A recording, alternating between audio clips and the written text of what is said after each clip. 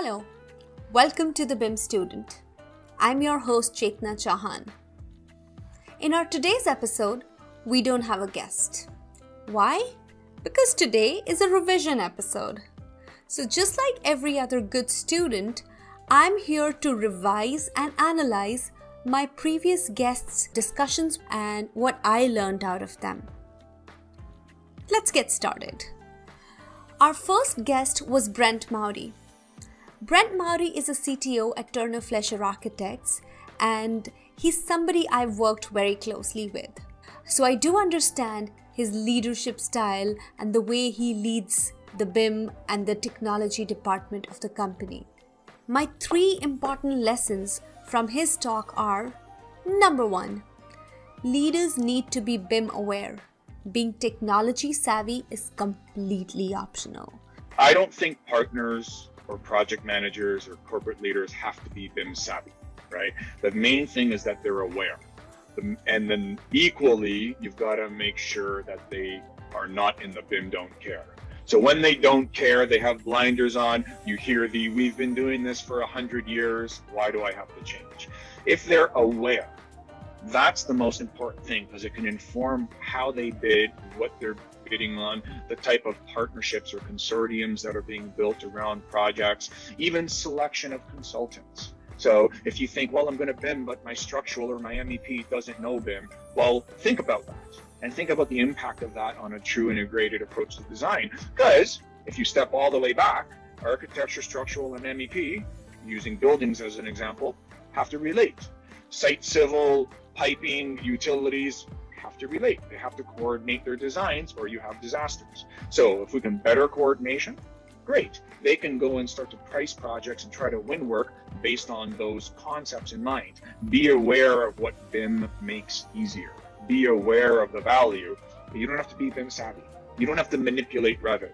So if you're somebody who's in leadership and wants to lead the digital transformation of your company, you don't have to be very savvy in the technology. You don't need to know every software out there that your company is going to use. But being BIM aware or being technology aware is very helpful, because that way you would know what to expect out of the technology, to understand the limitations and to understand what the technology is capable of. If I talk about BIM, I could talk about all of the life cycle possibilities from planning straight through to operations. Wonderful. But you've got to cater the message to show the owners and leaders and partners that there's a value to be brought with what they're doing today. And then there's value adds that allow them to expand. And I benefited profusely by this in all the places that I've worked. The second takeaway that I have from his talk was how to get buy-in from your company on the technology you want to use.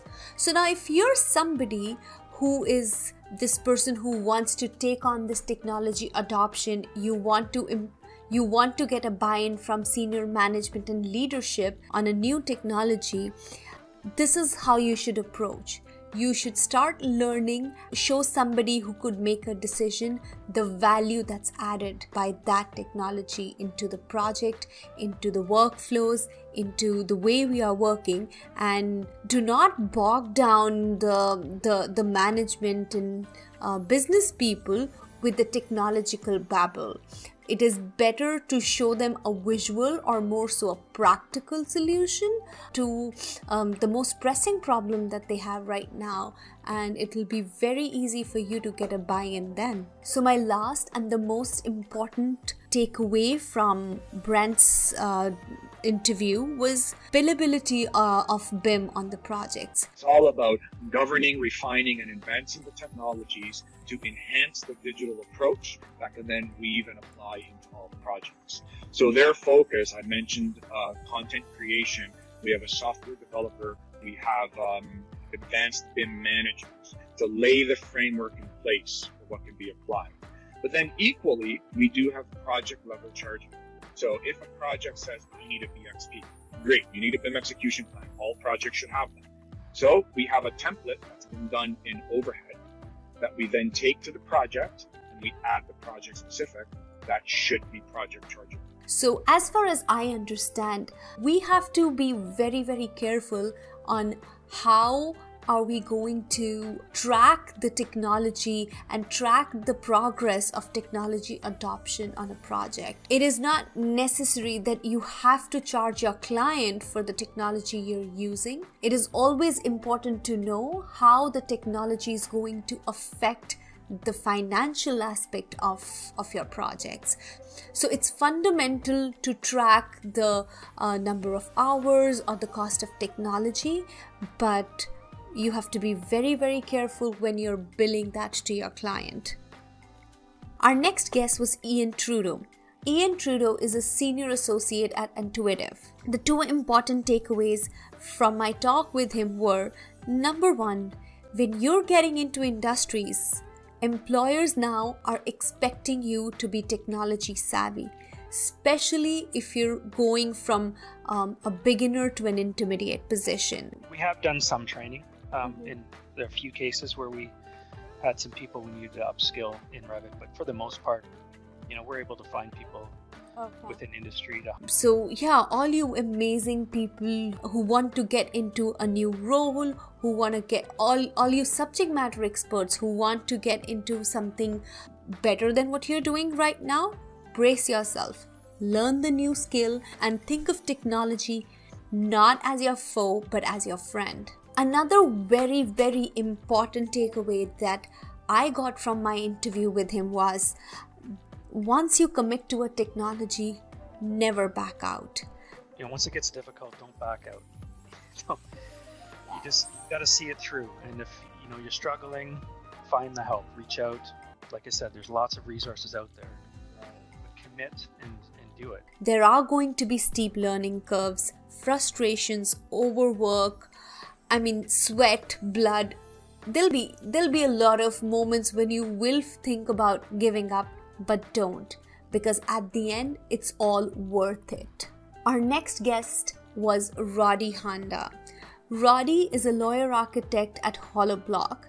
The two important takeaways that I have from my interview with him were, but I think the other thing that starts to happen in a true BIM environment, and it's something that's important to us, is everybody can make a profit, and that's not a bad thing. Because if everybody eliminates some waste in the process, if everybody is able to generate more value for that owner, but do it with a lot less effort than maybe we were able to do in the past, because we're all now leveraging the collective knowledge of the group than singular knowledge, then we all can make a bit of money in this profession. Architects cannot just save money, but actually make more money by employing technology and use it to our benefit. BIM costs more is just a myth, and making money is a good idea. Yes, even for architects. So if we are good with the technology that we use, we can think about some major gains over there, plus delivering a better value to our clients.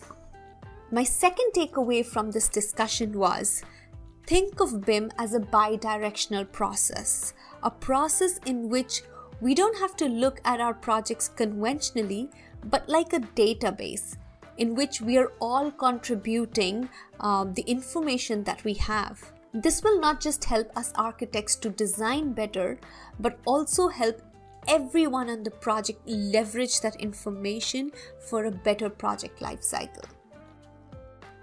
And the idea of digital project delivery is, let's make every single aspect of design, construction, operations, and maintenance digital. Let's take tasks and activities that we used to do more in an analog format, and let's make it digital in the sense of what we're trying to do with BIM. Let's make that a database of information that everybody can contribute to.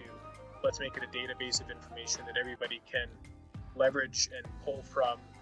And then coincidentally, it also is the database of information that starts to inform your Revit model. Maybe that data is bidirectional. These were my takeaways from our first three guests. If you have something more to share, Please feel free to leave your comments in the YouTube comment section if you're watching this on YouTube, or reach out to us at info@bimwise.com and share your thoughts. We would happily include your thoughts in our following episodes. Thank you, and watch out for next episode.